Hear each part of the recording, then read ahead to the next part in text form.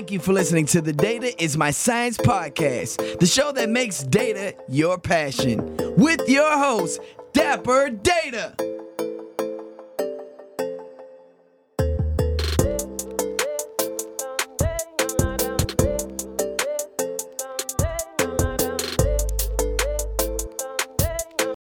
What's up, everybody? You're listening to the Data is My Science podcast, the show that makes data your passion. I am your host, Dapper Data.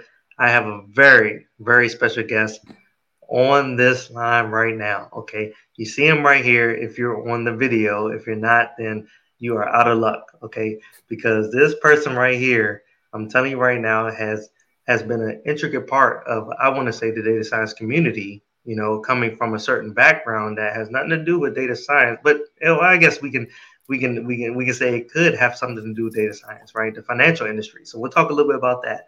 And then he decided at some point in his career to make a transition and focus on the data science industry. All right. Now, this person right here, we're going to talk about the journey of being a data scientist. We're going to talk about the journey to data, right? There's a journey there, and everybody has their own path. You know, you all have heard my path, my journey to data science, right? You've heard many other people talk about their journey, right? This journey is going to be a little bit different, right? And then we're also going to talk about the head of data, right? You have your chief data officer, you got your data scientist, you have your data analyst, you have data engineers, right? You have all these different data positions. But being the head of data, head of data scientist, it has its own daily tasks that you have to come about. And depending on the company it is, I think that it's important that we highlight small, medium, large businesses. There's probably different aspects as to what that means to be the head of data. And then we're going to talk about something that I am very excited about: diversity and inclusion within data. Okay. That right there is an important topic. Okay. So definitely tune in to this podcast. This is very exciting. All right. So without further ado, I want to introduce you all to David Sepulveda. You know, David is, man, he's an amazing person, and he is an ex-financial analyst originally from Mexico who made the move to tech and data science, right? So imagine that transition. All right. You're thinking finance, but analysts right there probably just sets it off, right? To be able to go over into data science. But you think finance, you think what? You know, you're thinking money, you're thinking accounting, you're thinking all the different things, right? But then you're not really thinking data science. And we're going to talk about how that is an important role within the data science industry. You think finance, healthcare, whatever it is, that is an important role. So from a publicly traded company, right, to Series A, that's the transition that David has gone through. You know, he's passionate about the impact through data and developing others. And so without further ado, I want to introduce you all to David. Say what's up, David. Hey, how's it going, folks? Thank you for joining in, man. Tell them a little bit about yourself. Absolutely, and thank you for having me. Yeah, as you mentioned, I grew up in Mexico, and I studied what was known back then as management information systems. Right. Mm-hmm. What happened is that right before graduation, I was, getting very curious about finance. We keep hearing all these headlines. You heard about the boom and bust and large companies succeeding or not, and I said, okay, I really want to learn what makes a business a successful business, right? What takes a business to make it to headlines? And of course, we learn a lot along the way. But after that, I basically became a financial analyst. FP&A, financial planning and analysis is the acronym, the jargon. And I basically spent the next 9 years, analyzing financial statements and eventually evaluating investment opportunities at a VC investment firm, right? You can say I was on the other side, so to speak. Yeah. But what happened is that eventually I realized that I missed tech, right? My degree is a fairly technical degree. And I said, okay, what should I do to make the jump? So I moved from, I was in Texas at the time. I moved to San Francisco. I didn't know anyone, no job, no place to live. And I said, okay, let's do this. And what basically happened is that ever since, I now get to work with much more fun data, right? Much more interesting data sets, different shapes, different sizes. Yeah, no. I'm super excited to have you on, and your story is amazing.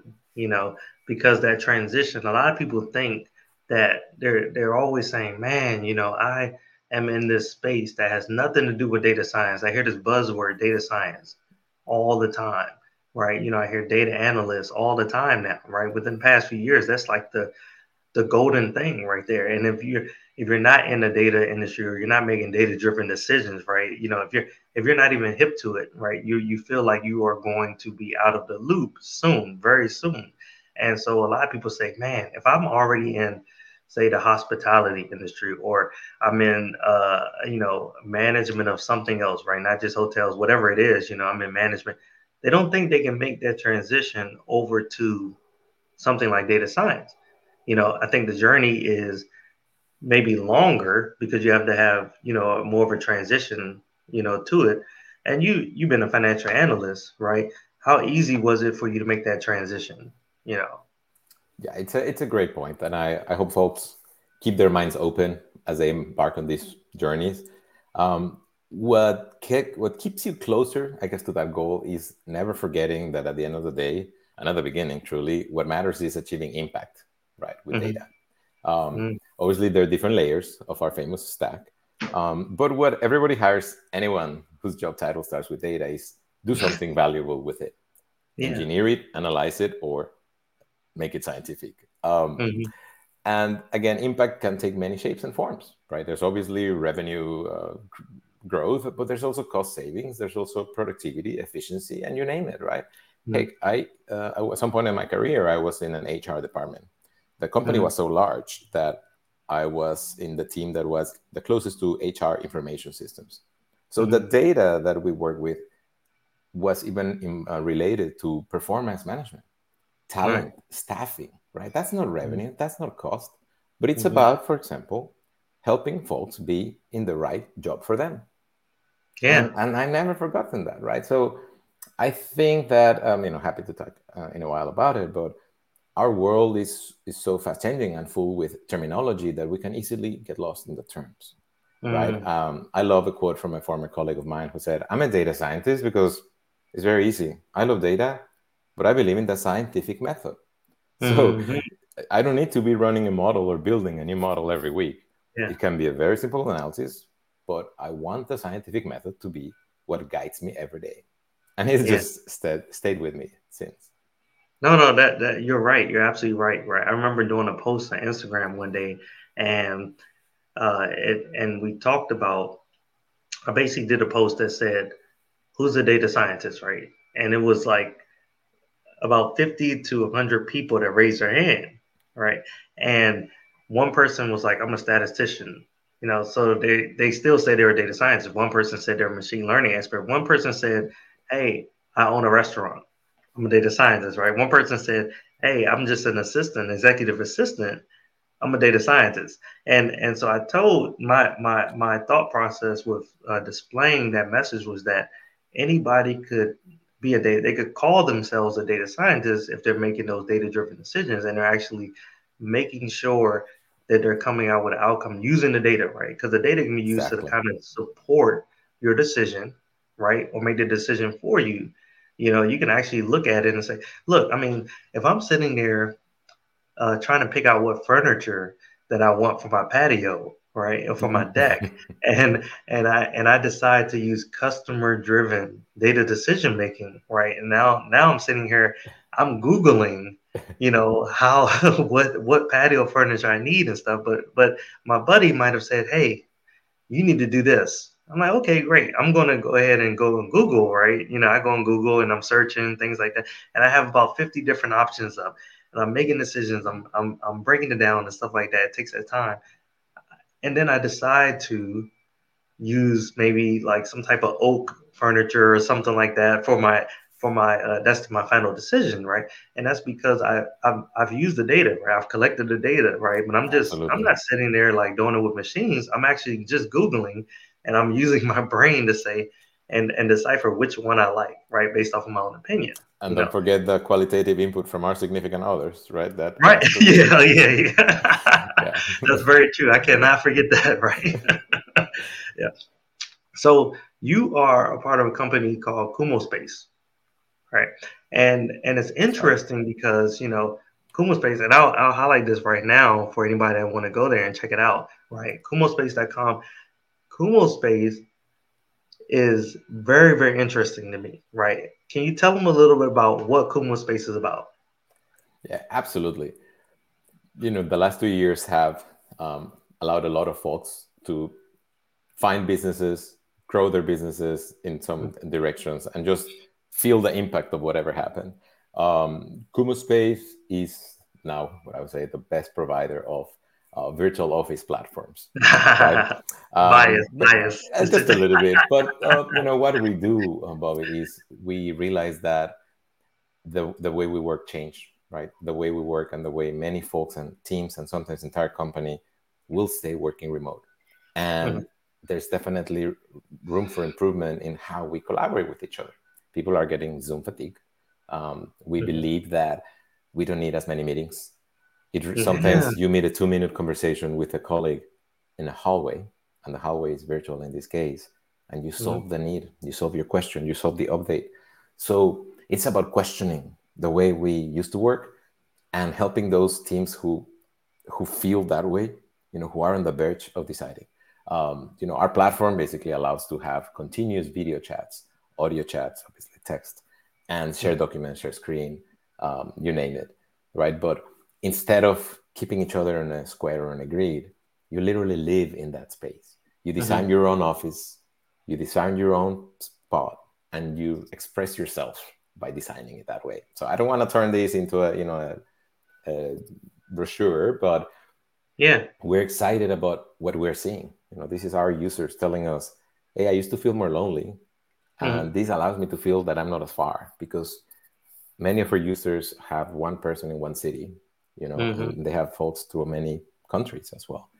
So imagine that you see who's laughing, you see someone interacting, and you can tell, I think I can just join them and say hi and ask about their weekend.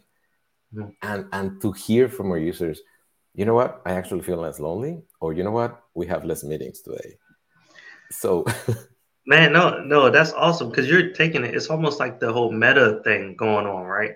You're almost taking that, like you're taking the human interaction and making it possible virtually, right? And you're scaling out to more than just I'm in the Virginia area, DC, Virginia area. I have to go to an office. I only see those people that are in the office. Now I can actually talk to people that are in a whole nother state, country, whatever it is, right? Am I right with that? Well, yes, plus 100, Bobby. And it's just about expressing and remembering that we're humans. And the fact that on Monday, if it was your birthday on the weekend, someone can put balloons in your office. Yeah. And we underestimate the value of those things, because we underestimate the value of someone saying, hey, high five. And here's something because I think you were great last week. So it's not the metaverse that the headlines are popping, Bobby. It's a space that is as useful as possible, as simple as possible. And I love that. No, it is. No, that's awesome, David, because you're bringing, like I said, you're just bringing that human interaction into that virtual space. So many people, the problem that you saw all the time during COVID, right, was that you're missing out on that human interaction, right? Yeah. And then you took it a step further and said, this is what it means to interact from a human standpoint, face to face. I'm in your face. I'm sitting there. I mean, you got the negative aspects of human, right? Humans can be chaotic and stuff. Yeah. But when you think about it, it's just like you get the positive, you get the negative, you get all that stuff, but it's still beautiful, right? Like you said, the balloons. If I get a balloon, I can still get a balloon for my birthday, right? And I'm getting it in the office space. That right there, I would have got it before, right? During COVID, I would have got it, all that good stuff. If I was actually going into the office, it would have been a celebration. Or you get the office parties, right? Hey, we got Christmas parties, we got, Thanksgiving feasts, things like that. And we're all collaborating. That's a whole different vibe, that you're bringing there. And this is just the beginning, Bobby. We need to remind ourselves that these are not pixels on a screen, right? But this is someone who may learn that they're more introvert than they thought, And that includes myself, and others are more extrovert, and others are more visual learners, others are more audio learners. So the more we are aware and humble that we have a lot to learn, I believe we're going to do a better job as, as an enabling company for this trend, right?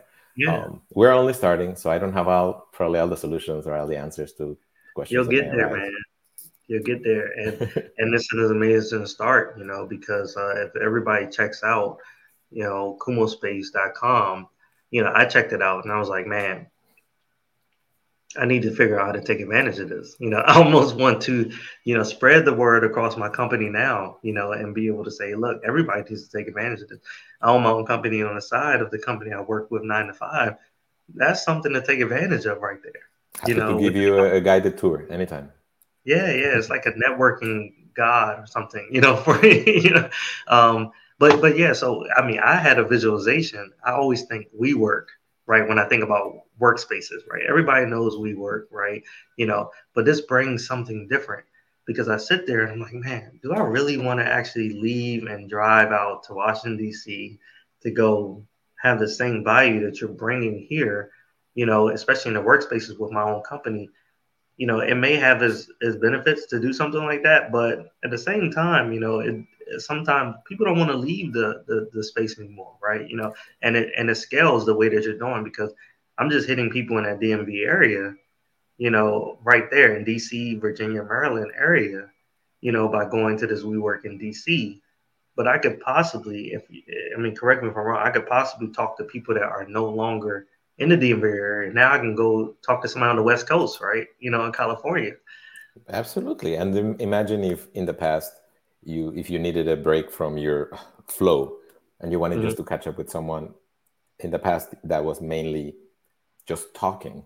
But what if I'm more introvert, and what if connecting with my colleague is as simple as solving the New York Times puzzle, right? The crosswords, and we allow that, and that is okay because we are all different, right? So if we allow someone to feel they're connected to someone without talking about the big party on last Saturday, so to speak, then I feel we're doing our job, right? Yeah, definitely. So, and thank you for breaking down Kumo Space. Everybody definitely check it out. Being in the area you are, right? Head of data, right? Focus in that area, right? What does that mean, right? To be head of data. When I think about like a chief data officer, all right, I think that's the person that oversees this range of data related functions, the atmosphere, everything dealing with data. And it might include like data management. It might include, ensuring the data is governed, right? The quality of the data, creating this whole strategy for data. They may like also be responsible for data analytics and then the business intelligence of it as well. So what does it mean to be head of data, right? What does that daily task look like for you? Yeah, absolutely. I would say one way to think of the mandate, the quote that I was given is do anything that needs to be done to make sure that the best possible use of data at this company happens to achieve its full potential as a company, right? I like to say data, parentheses, engineering, analytics, science. Everything. And, I am fortunate, and part of what I was excited about since joining was I report to our CEO, and my main stakeholders are our head of product, our head of marketing, and our head of sales, right? So I'm in the particular interesting and fun point in time that it's me. I'm the first data hire, so I'm taking it from 0 to 1. And as you can imagine, this is way before the teams, the larger analytics teams that you hear about on LinkedIn and in everywhere, right? Where there are already divisions and specializations. At this point in time, there's increased percentage of time that needs to be allocated in foundational aspects, right? Source of truth, data assets, solving for now, but planning for the future, right? And then, of course, partnering with my stakeholders to think and to find out what's coming ahead for them, right? And then, our day-to-day is never like each other. It fluctuates because we move fast. We're a Series A company, around 27 folks. So it's hard to predict. and you have to basically, it keeps me on my toes, and that's one of the things I love about it. Right. So how do you, um, so as like head of data, and you're partnering with those stakeholders, I want to elaborate like on what that means, right? Because partnering with the stakeholders, it could be like, hey, like you said, a high five, right? Hey guys, how you doing and stuff, right? Or it could be more detailed than that, right? Are you collecting the problems that they're having, right? Where data can solve it. Do you see yourself on a daily basis talking to those stakeholders, saying, hey, look, stakeholder A, stakeholder B, stakeholder C, what problems are you having? Or are you just listening to them while they're ranting about their problems, and then you're like, data can solve that. It's part of it for sure. It's a great question.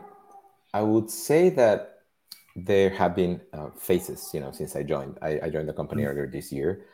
Yeah. You can imagine once joining, it starts with where are we now? What is our status quo? And then what will be my recommendation for first 3 months, first 6 months, first year? So the first several months, I would say there was a faster topic rotation among my stakeholders, right?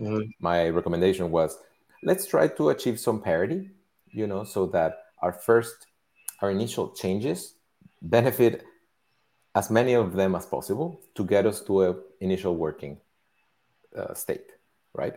So after the first 6 months, I've been pursuing, instead of breadth, more like depth. Therefore, I'm spending more time with the same stakeholder, going deeper into, to give you an example, what are the biggest questions you're trying to solve? What are the bigger problems you're trying to fix? So similar to the embedded model that you see in larger organizations, where an analyst practically goes and attends the backlog and the rituals and the stand-ups of that team, trying to get as acquainted as possible with their pain points, so to speak.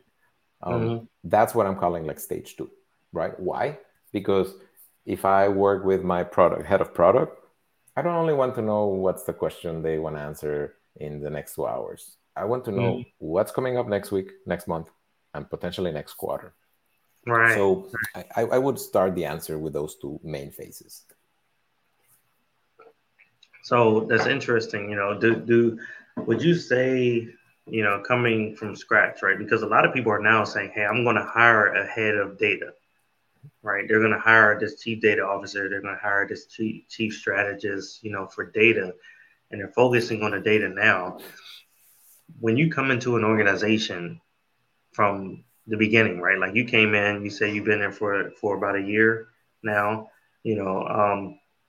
coming to the organization, is it like I have to hire a certain amount of people first, right? I got to hire a data scientist. I need to hire a data engineer. I need to hire a data analyst or something like that.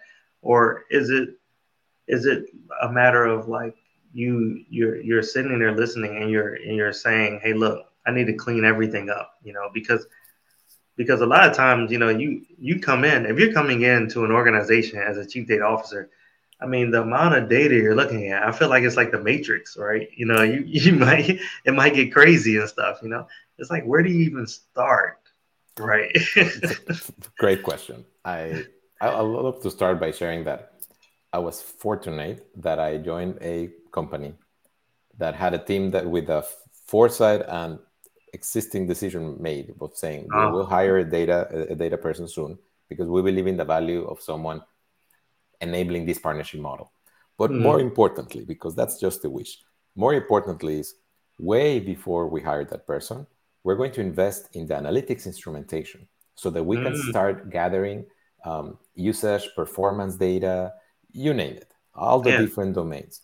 So my day 1, in fact, on day 2, I created my first dashboard showing the usage of some of our beta users. And that doesn't happen. It takes a village, right? So even though I joined and I was able to do that on day 2, it was because the team had the foresight to invest in that tracking, right? And, we can be honest, if we are engineers or software engineers, the tracking is not necessarily the most exciting, right? Part of building the product. However, they had that vision. and it changed my first month and my first 6 months dramatically. So I wanted to share that. And then second, given what I said about, hey, this was going from 0 to 1 data hire, you pretty much have to do everything with the right priorities, right? So I love joking that when I used to be at a larger company, I had 5 analysts in my team, and it was like 500 employee company. It's natural that we experience that tech debt of our data, of our analytics, our transformations, our our ETL logic.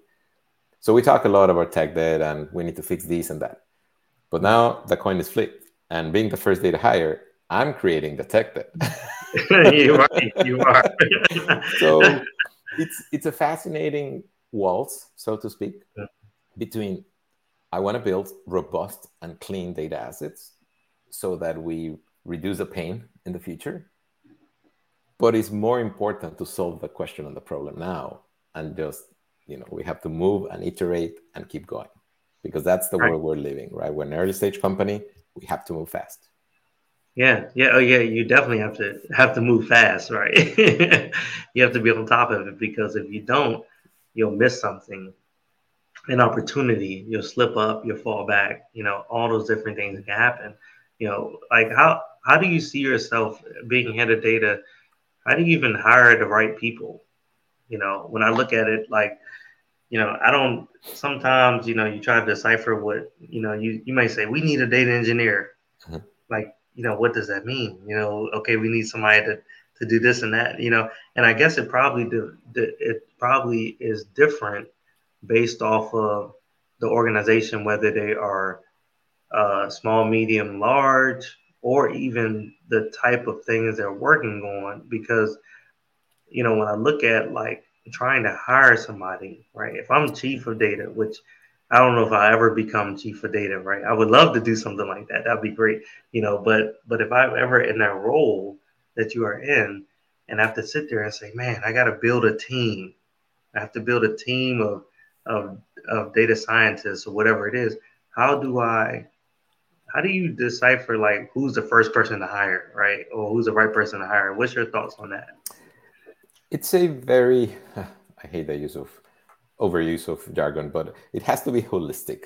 I did it. And the detail beneath that is data engineering frequently, or most frequently, is connected with how complex your data sources are, and how complex is potentially the industry, the business is. Many SaaS products, which are mainly software, if they happen to be in non-regulated industries, if they happen to have fewer data sources, the data engineering need may be solved by some capacity of a software engineer, and that is fine. When that happens, the data team, whatever shape it has, then will typically shoulder more of the effort in cleaning it, normalizing it, and maintaining pipelines, and that is completely fine. Where I have seen inflections is obviously with the company size, right? When you have larger departments or larger specialized departments where SLAs are needed, you need to ensure quality, availability, reliability, observability, and that is a job by itself, right? I've also been in industries where even just regulatory or compliance matters, increases the layers that are needed. And if you ask a data analyst to do that in addition to finding insight, you will pay for it. I mean, it will reduce the available capacity, right? Then I think, to answer the other part, which is when a data analyst or a data science, my preference is not to be overly obsessed with the titles and think about the needs, right? At the end of the day, they're all tools, right? They're all either statistical methods or models or data. Remember, you can build incredibly impactful findings with a spreadsheet, right? So in my opinion, the most valuable part is seeing how mature the stakeholders are. Will it be, how much of a push versus pull it will be? Are the stakeholders a little bit down the road? They're domain experts. they know already what they do not know? Or do you think we need to do more research, pure research, where we do not know what we should be not doing, right? Mm. So I think it's that matrix that tells you, okay, you may be able to run faster at the start, or you may be able to buffer for some uncertainty. And that's normal, by the way. There's no indication that it is wrong. It's simply the Mhm. state of things. No, I like that answer, and I'm sure the audience will like the answer as well. I mean, because you're really talking about the process, right? Of getting to that end goal. And I think that a lot of people don't understand the process is very important. No matter the position you're in, it's probably the same methodology that you're speaking on. And the stakeholders is something that I saw that I heard from you that is very key, right? It seems like the stakeholders are key to being able to make that final decision because, or at least maybe not making the final decision, but making a decision that actually adheres to what is needed in the company or the environment. It will inform it. I think I would say that, like, it informs the ultimate decision. And just as Yeah. importantly, it tells you, should the team have a higher percentage of senior data folks or as analysts, or do you need more capacity and perhaps someone earlier in their career can cover the needs? No, that's an excellent point. I like that. Informs the decision, right? And then it probably supports it along the way, right? At the end of the Yes. day, you make that decision and you have the facts to support it, right? Um, so I want to dive into this topic that I think is very exciting for me, especially the importance of diversity and inclusivity, inclusiveness in the data field, right? And how that relates to algorithms as well, right? And we're not even getting technical, but if you think about it, in my eyes, right, when I think about, I just did a webcast for somebody in the government, and they had me on their podcast or webcast, and it was a webcast, and they had me on there, and their first thing was, how can this product, right? I was representing NetApp, my company at the time. They said, how does this product actually help the the the how does this product actually help with bias-free algorithms, right? That's what they said. And I was like, man, you know, I couldn't answer that question, right? I had to change it around because I realized that, I've always known this, but the question finally came out, and it made me really be able to speak about it from my studies in the past. Just thinking, man, it's not the algorithm that's biased, in my opinion, right? It's the data that is presented to the algorithm, right? Andrew Ng, this famous data scientist, right, who teaches Stanford and all that stuff. He talked about it. He said, man, so many people focus on making their model more accurate, right? Their machine learning model is so accurate and stuff, But at the end of the day, right, they don't focus on making the data that's presented to that model more clean, Right. right, throughout the process. And so then that took me a step further, right? And it said, man, not only is the data bias, right? It's not the algorithm, but in my opinion, there needs to be a more diverse representation of people that are focused on inputting that data, right? Because one ethnicity cannot speak for everybody when they're inputting that data, So I want to ask you, what's your thoughts on the importance of diversity and inclusion when it comes down to being involved with algorithms and all this biased data stuff that I just talked about? Yes, I think it's definitely everyone's job. It's everyone's job to keep investing effort and even thought into finding solutions for these. I have been generally encouraged or optimistic when I hear a broader awareness of the need to improve this problem. So that you have me, great. I am okay when I hear folks saying, "Oh, so the solution to that bias is make sure that data is more diverse. And to your point, the training sets include more options, more minorities, or more Yeah. perspectives, which is technically a probable solution, right? Like, yes, we have heard the horror stories of those detection mechanisms or cameras that simply miss out Right. faults. So yeah, if you apply that prescription, which is someone will decide, hey, the data set that we used to send, now turn it 70%, and the remaining 30% include more diversity, so the models do the right job. But there's another problem.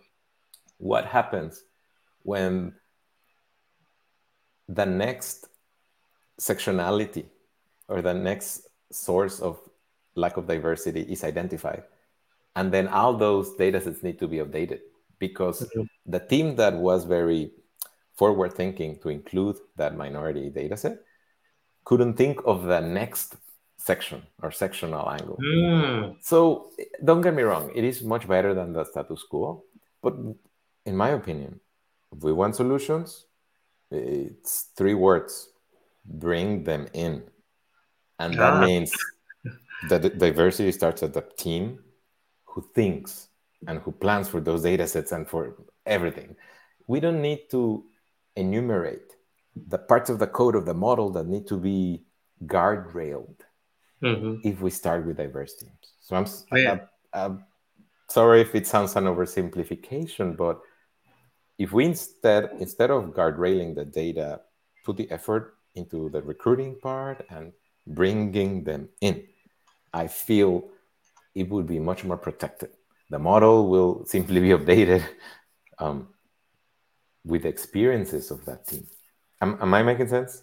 No, you're making a lot of sense, and it's crazy because you just gave me a vision, right? I can imagine, just like I was talking about, customers are now like individuals. You, myself, we're just Joe Smo just out here just relaxing, right? We're doing our own research now, right? We're making our own data-driven decisions, right? Because even though we're basically collecting data from multiple resources to be able to make a decision, right?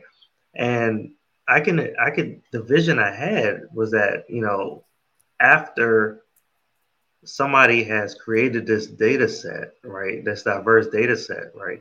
It's still people are going to continue to like do their own research and stuff, And I was like, wow, I didn't think about that, right? Because you're forward thinking. You're thinking, man, after this is created, even in the diverse market, this data set is still going to be another level to that, after that. Yeah. If, for example, if ethnicity is the easiest because, we can perhaps observe it, but what's next? A writing style? What's next? We know the issue with visual acuity or lack of, certain different abilities. Yeah. There are going to be more angles. So predicting them may be impossible. We'll always be failing eventually. So what if you start by enriching the team to begin with as much as possible? And I'm not an expert, evidently, and I'm sure there's a lot of conversations and efforts. There's excuses for sure, to that. When we say bring them in, people say many excuses and availability. I, for one, I'm very optimistic of initiatives like some larger companies are pursuing apprenticeships, are to build broader talent pipelines. And I think that is a beautiful effort. I would say more companies should be doing that, especially the larger ones, because they have more elbow room, or so to speak, more maneuvering space. So I believe that if those efforts multiply and continue, then the effort to, quote, bring them in will be more successful. No, I absolutely agree, man. I think if people want to be successful in their career, no matter your position, right? But if in an organization itself, they have to start with that. There's this thing they're talking about now. It's been going on for a while, like data mesh, right? The data mesh, data fabric, right? And they think about where the source of the data is coming from. It's that domain expert, right? And Yep. Right. prior to this recording, we talked about how you're in the finance industry and you're a data scientist. And that right there, to me, if you're a data scientist in the finance industry, you have to know about some of the lingo that's there. So you have to be able to that is a unique aspect, right? That somebody cannot do. If I'm in the healthcare industry and I'm a data scientist, I dare to like go over into the finance industry because I don't know crap about over the finance industry, right? Because that's not my domain. And so, there's people out here that can do the jack of all trades, master none thing. But I think to be a valuable data scientist, I mean, you can correct me if I'm wrong, like being in your domain, a data analyst, being in your domain that right? I love sports. I love football, specifically American football. I love that specifically. And I sit there and I'm like, man, that right there, I know everything about it, right? I know what yak means, right? Yards after catch. I know what these specific things mean, right? Yeah. And so when I'm sitting there feeding them the data, if I was at the beginning of the process of feeding them that data, then I know that I can clean it because this looks white, like weird, or you need the white spaces cleaned out here or something like that, right? If I'm in the finance industry, I have to know some stuff. I don't even know what I would have to know in the finance industry, right?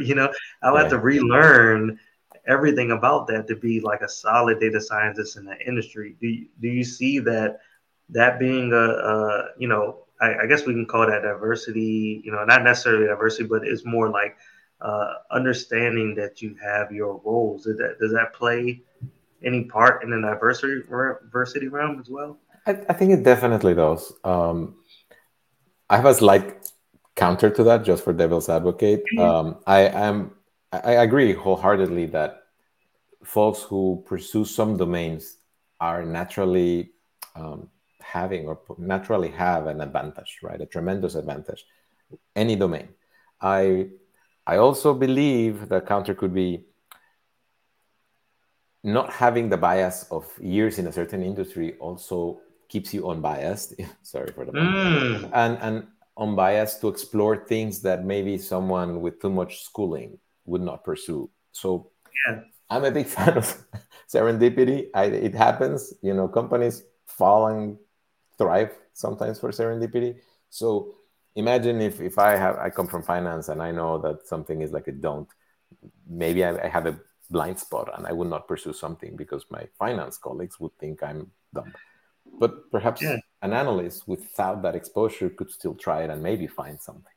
Mm-hmm. So back to your point about the diversity, I believe that when you're building a team, not everybody should be copy paste of each other, right? I have Right. seen incredible teams where if one fella is an absolutely stat maverick and fan, and other folks are more on the technical side, right? They love Mm-hmm. more about the data and wrangling and the newest, and other folks are more about the storytelling. Natural. I'm not saying 100%.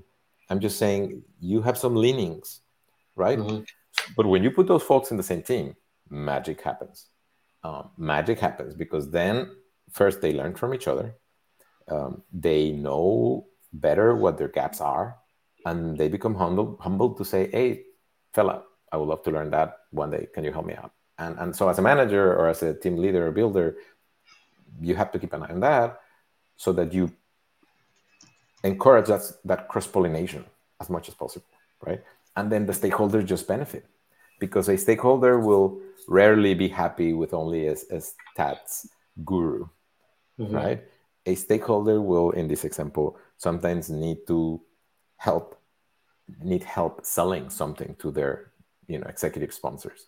So when you allow this kitchen to have these different specialized cooks, you can build pretty incredible impact, which at the end of the day is the goal.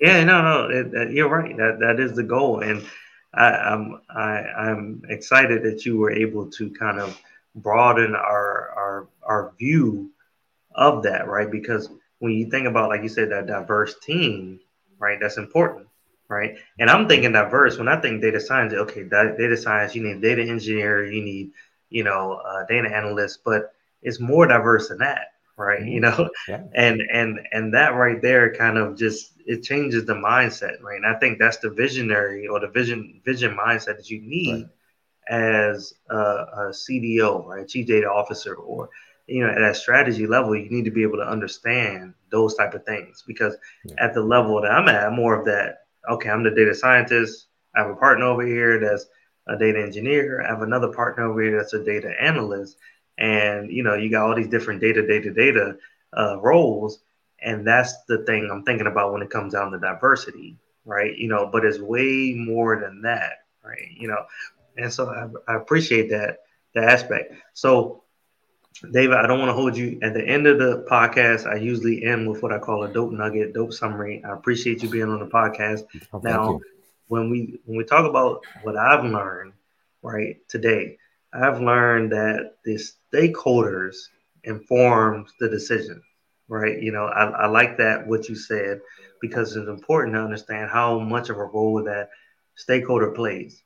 If you're at that CDO level, you're at the head of data level, you are understanding more than just the technical aspect. You got to think business, and you have to think what drives the business, from a data standpoint.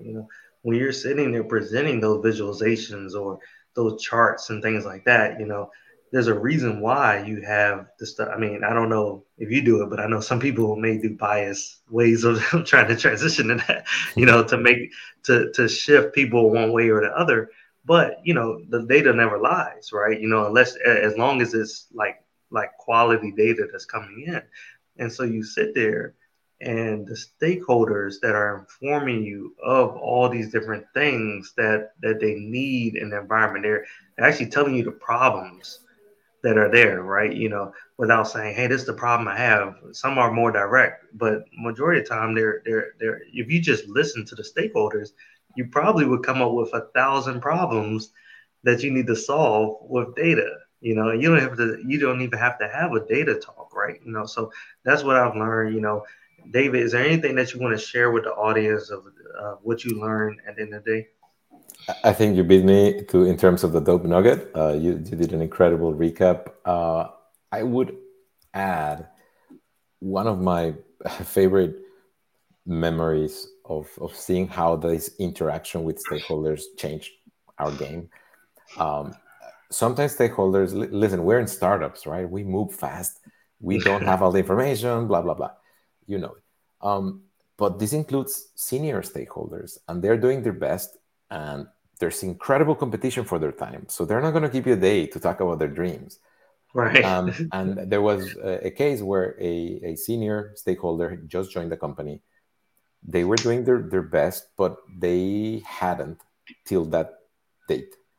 Being able to sit down and state their roadmap needs. So I was coaching my analyst to very gently force them to sit down, enumerate, prioritize, sell it to us. Like, tell me why you want me to work on this and what's going to be the impact to the business.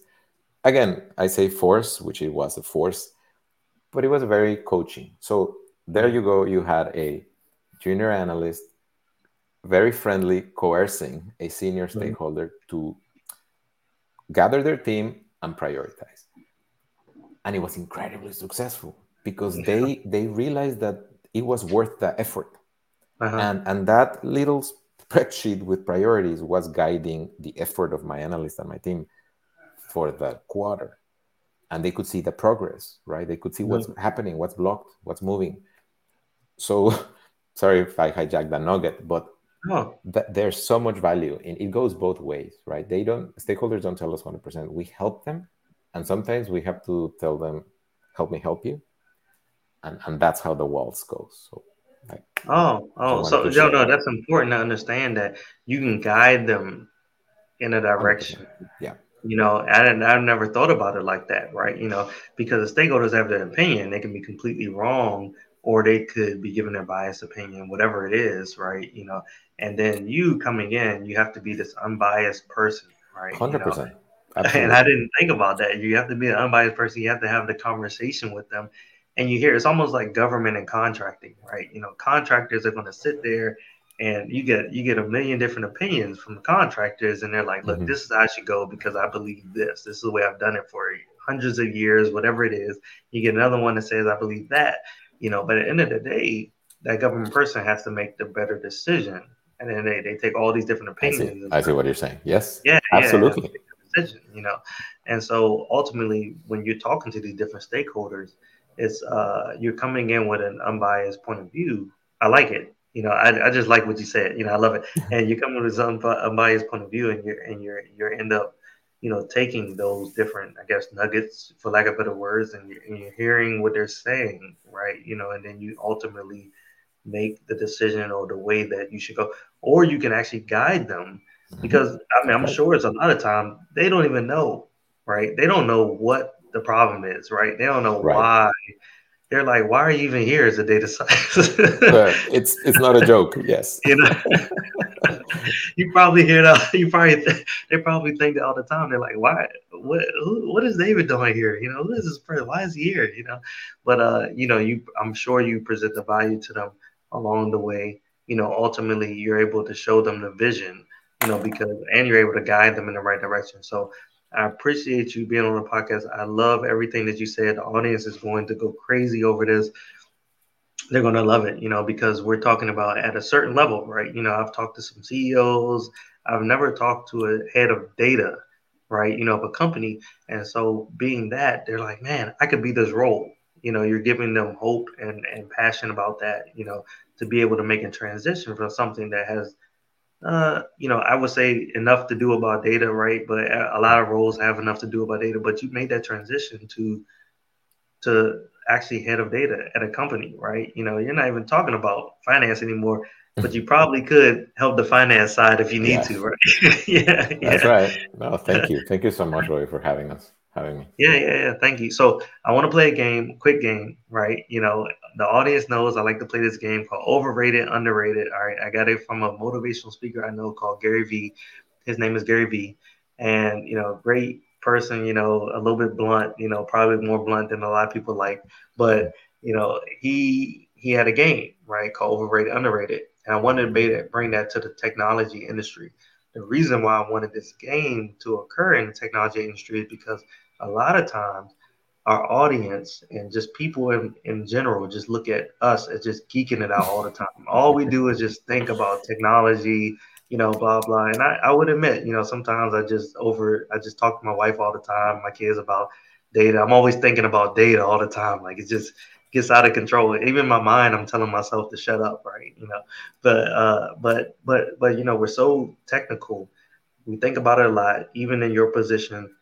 I know you think about it a lot, but we do have opinions, right? We do have opinions about, I don't know, the about cheese, right? We have opinions about the Super Bowl. Absolutely. Oh We just have yeah. our opinions, right, about these things, and so I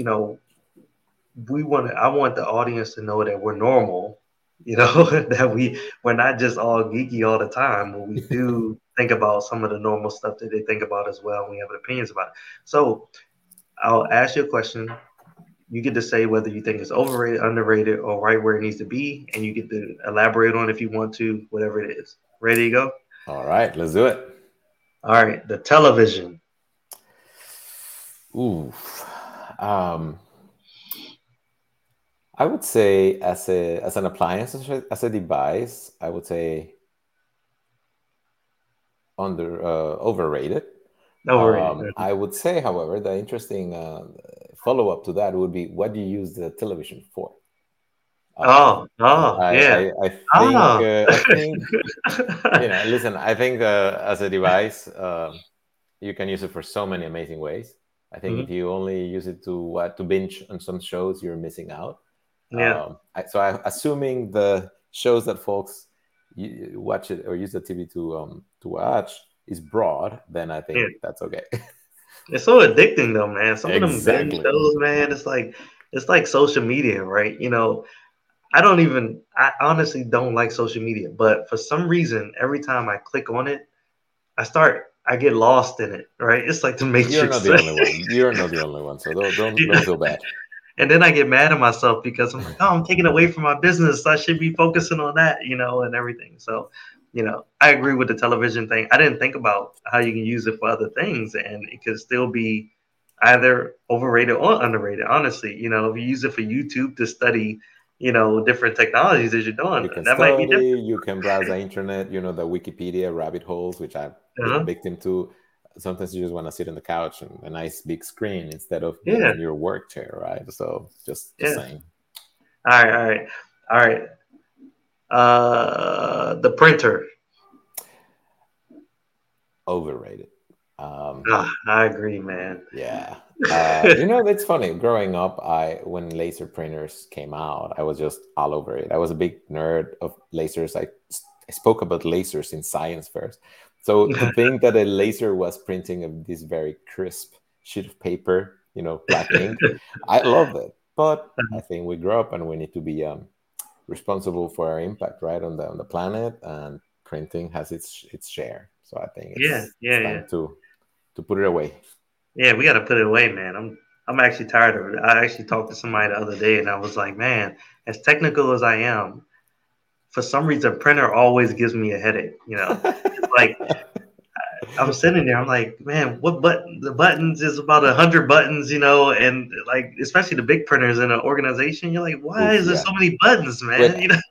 are you saying perhaps printers will be the next source of shame as VCRs, as adults that you were too embarrassed to admit that you just can't make it work? Yeah, it could be. Exactly, man. All right, so next one, the Golden Gate Bridge. Oh, rightly rated. Rightly It's a rated? masterpiece. I'm in San Francisco. I went running through Oh, it for the like first a time. marathon No, or no, something? no. Just on a birthday, like Mm-hmm. last year, I ran for the first time because normally I go biking, Mm-hmm. and it's breathtaking. It's actually much better to run or walk through it than bike, because if you bike, it goes too fast. Um, so sometimes I think people take too many pictures of it, but it's just wonderful to be there. That's Yeah. what I'm saying. Be there. It's incredible. Yeah, I agree. I've been there for like the VMware conference, like 2, 3 years in a row or something when it was in San Francisco, and we had to actually like run. It was like a jog, through the Golden Gate. I mean, it was beautiful. Nice, nice, I nice, actually, nice. I think it was beautiful. I've never experienced it any other way, right? We didn't drive through it or anything like that. It was just walk and running through it. Yeah, So it was amazing to me. All right, we just talked about this, but social media. overrated. Um, I think it. Well, we all know what happens with it. I think we're reaching the time that after knowing what it can do in a good way and in a bad way, we are Mhm. now more mature about making changes to it. I'm sure you folks with children, you want to Mhm. make sure it's used the right way. And I think what's happening in the last year or so, it's easy to forget there are humans on the other side, and that's my main concern. Yeah. That's my main concern. So, I mean, listen, we all love tech. We love it, Yeah. but we need to remember it's humans, right? And we Hmm. need to take care of each other. So Yeah. we Yeah. gotta, It can man. get crazy, man. I agree. Yeah, And I don't like the fake stuff, right? Like you can actually fake it out. You can fake that you're having a success through social media, right? but You can that take a has picture next to a impact.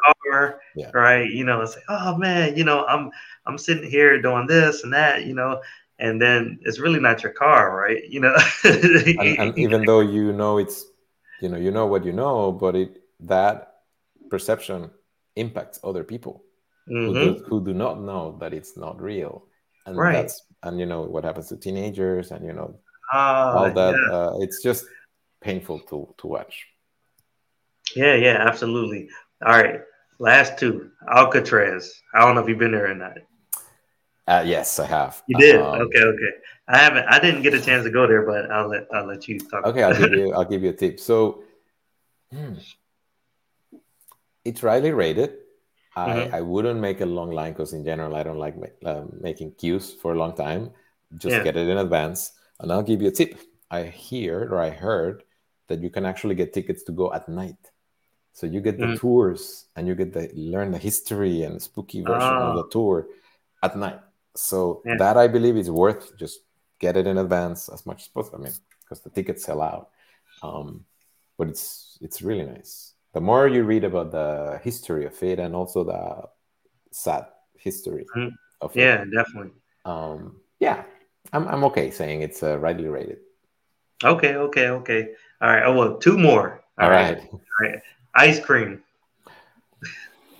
Oof, that hits close. I think it's underrated for me. I mean, Uh, because I think I love it. It's at the top of my list. I know it's something about it, man. It's just so crazy. But again, everybody loves it, so I think it should be in the rightly rated. Uh-huh. My world improved when I found the low sugar options that actually taste good. Yeah. So to me, it was a game changer because I'm keeping an eye on sugar and all that stuff. So yes, I Mhm. love trying them. Yeah, I love ice cream, man. It's amazing, But yeah, I have tried the no sugar option. They're still pretty good. Yeah. And it's not really. Sometimes you start to not really realize the difference. So I like it. All right, last thing, the World Cup. Ooh, I think I'm gonna get in trouble for this one because it's almost a national expectation, right? That as a Mexican, we have to be crazy about it. I'm not your guy on that one, unfortunately. So I will Really? say overrated. Oh What can I man. say? Hey, we were talking about diversity, right? So I think it's Yeah. okay. No, that was a good one, man. I'm sure the Okay, audience will like. here's where. Sorry to interrupt you. Here's No, where I no, would you good. say when I see those guys like the players and when I see them like win and succeed, I just think of them, right? And I hate when sometimes politicians like to wear Mhm. their success as if it were them, and I say no, no, no. Like I want them to feel the way they feel because they deserve it. So Mhm. I see it as an achievement matter, as a human and team achievement. Mhm. But everything else, I wanted to stay home. Okay, I can definitely see that, man. And I don't really understand the politics behind it as much. I mean, again, I do focus a lot more on like NFL, right, National Football League or Yeah, something like that. So I don't really see the aspects. And the deeper I get into, but there's politics everywhere, right? There's politics in the NFL yeah, for sure. yeah. And I do understand that there's a great possibility, 90% or more chance that there's politics in any sport that's out there, right? Yeah, yeah, yeah, Behind the scenes, feeding stuff and then controlling the game and things like that. Mhm. And you're like, man, you just wanted to be a fun experience for you to be able to watch, you know. And the players are being like they're like pawns now, Yeah. They're like, I'm sure there's more, and I'm not even knowledgeable, but I'm sure. yeah, I'm sure there's more, man. But look, David, I appreciate you being on the podcast, man. This has been exciting. It's been very fun. Audience, thank you for listening to the Data is My Science podcast, the show that makes data your passion. I am your host again, Dapper Data. Where can they reach you at, David? And is there anything that you want to promote right now? No, thank you so much for having me. This was an awesome chat. You can find me on LinkedIn, David Sepulveda, and on Twitter, David BLVD. Mm-hmm. I love hearing folks how they're enjoying or thriving in the remote work economy, the future work, or just kvetching together. Happy to hear from folks in that regard. All right. No, thank you, David, man. And that remote work experience, especially since COVID, right? It's companies are realizing that that they demanded at one point. I've heard this so many times, right? That the demand was there. You had to be there Monday through Yeah. Friday, right? 8 hours plus a week, right? It's almost like they condition. I mean, 8 hours plus a day, and it's almost like they condition the minds to say you have to do this, right? Nobody ever questioned it. But Exactly. then when COVID came, then Yeah. and people had to work from home, only because the business now says, hey, look, this is a liability. Probably if you do come into space, then we'll lose people and things like that, or it was a force from the government, whatever it was. Now people are starting to say, hold up, why are we coming back in the office so often? It can be said as the strongest data point we needed, right? We could Yeah. ask for. There you go, evidence, boom. There's nothing to debate anymore, right? So yeah, man. So, but again, thank you for being on the podcast. Audience, as you know, you can always reach me at Mr. Dapper Data. That's at %, MRDAPPERDATA on any one of the social media platforms, your Twitter, your LinkedIn, your Instagram, right? Facebook. And also you can check out the YouTube video. Please subscribe. It is www.youtube.com/Dapper Data. Definitely check me out and my book out, and check out my website at www.mrdapperdata.com. Until next time, you all, peace, love. Talk to you later. Thanks, David. Thank you. Take care. Thank you for listening to the Data is My Science podcast, the show that makes data your passion, with your host, Dapper Data.